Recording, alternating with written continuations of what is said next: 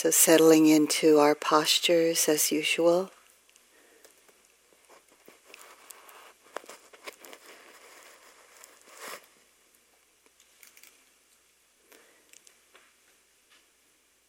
It's always helpful to touch in with the sense of body simply sitting here.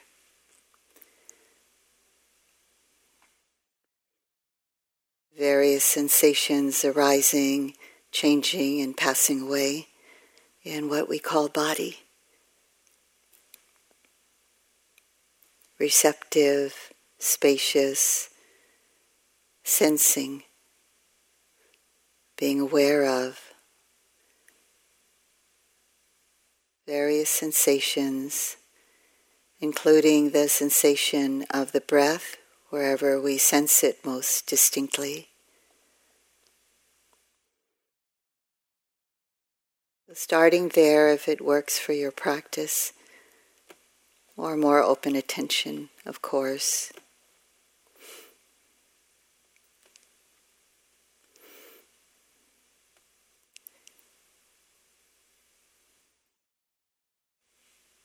We've handed down through this first half of the retreat all the various instructions. And so now is time to tune into whatever confidence and faith and trust might be there in our heart-mind, to show the way, to know what needs to be done at various times of our sitting and walking. Various tools have been given for our meditator's toolbox so that we know how to handle it when it becomes too difficult, too stressful, or when the mind becomes too dull or sleepy. Being alert to whatever's going on, moment to moment.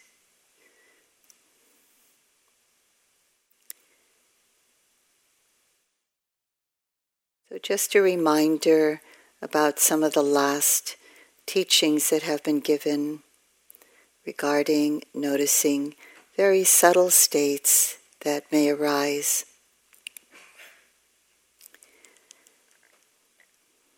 As Temple so beautifully laid out, noticing Vedana, or the feeling tone that arises on the heels of any one of the 5 sense door experiences or the mind.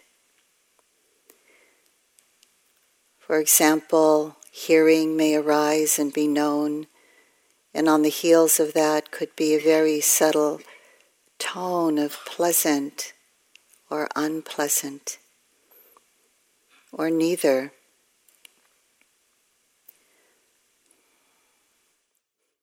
Not looking for it, but just be ready to be aware of that subtlety. Remember that if you try to see it, or if you look for it, looking for and trying will override or overshadow the actual experience. Because what is happening there is wanting to see, wanting to experience. The wanting mind will be what's present then. So what we need to do is settle back, just notice whatever's happening moment to moment. Whatever arises at the 5 sense doors, physical sense doors, or the mind, it's possible for awareness to notice the feeling tone that can arise with that. If it does arise naturally and is known naturally, turn the mind to how that feeling tone is changing in that very moment. How it can get more noticeable, how it gets lighter, how it disappears for a moment and then comes back again. Turn the mind how even feeling tone has this sense of arising, changing, and disappearing.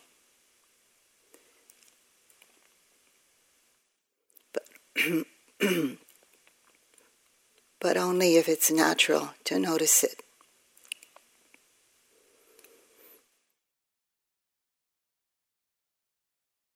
And so too with anything that arises,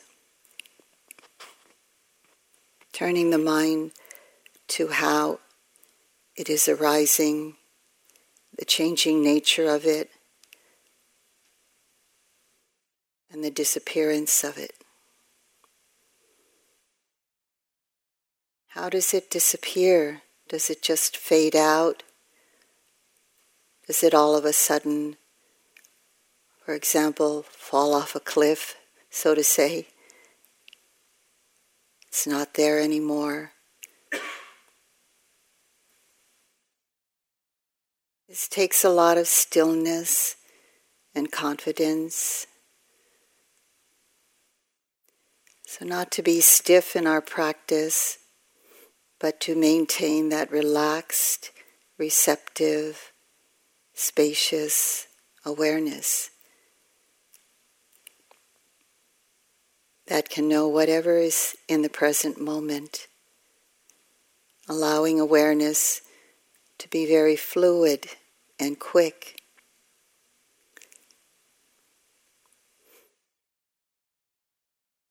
Turning the attention to a place of stabilization whenever we need that.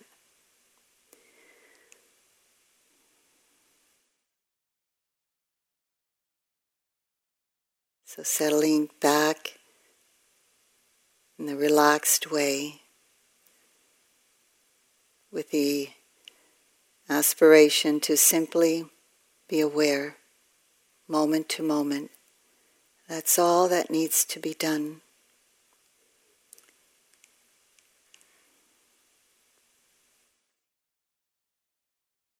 Nothing to do, nowhere to go, no one to be.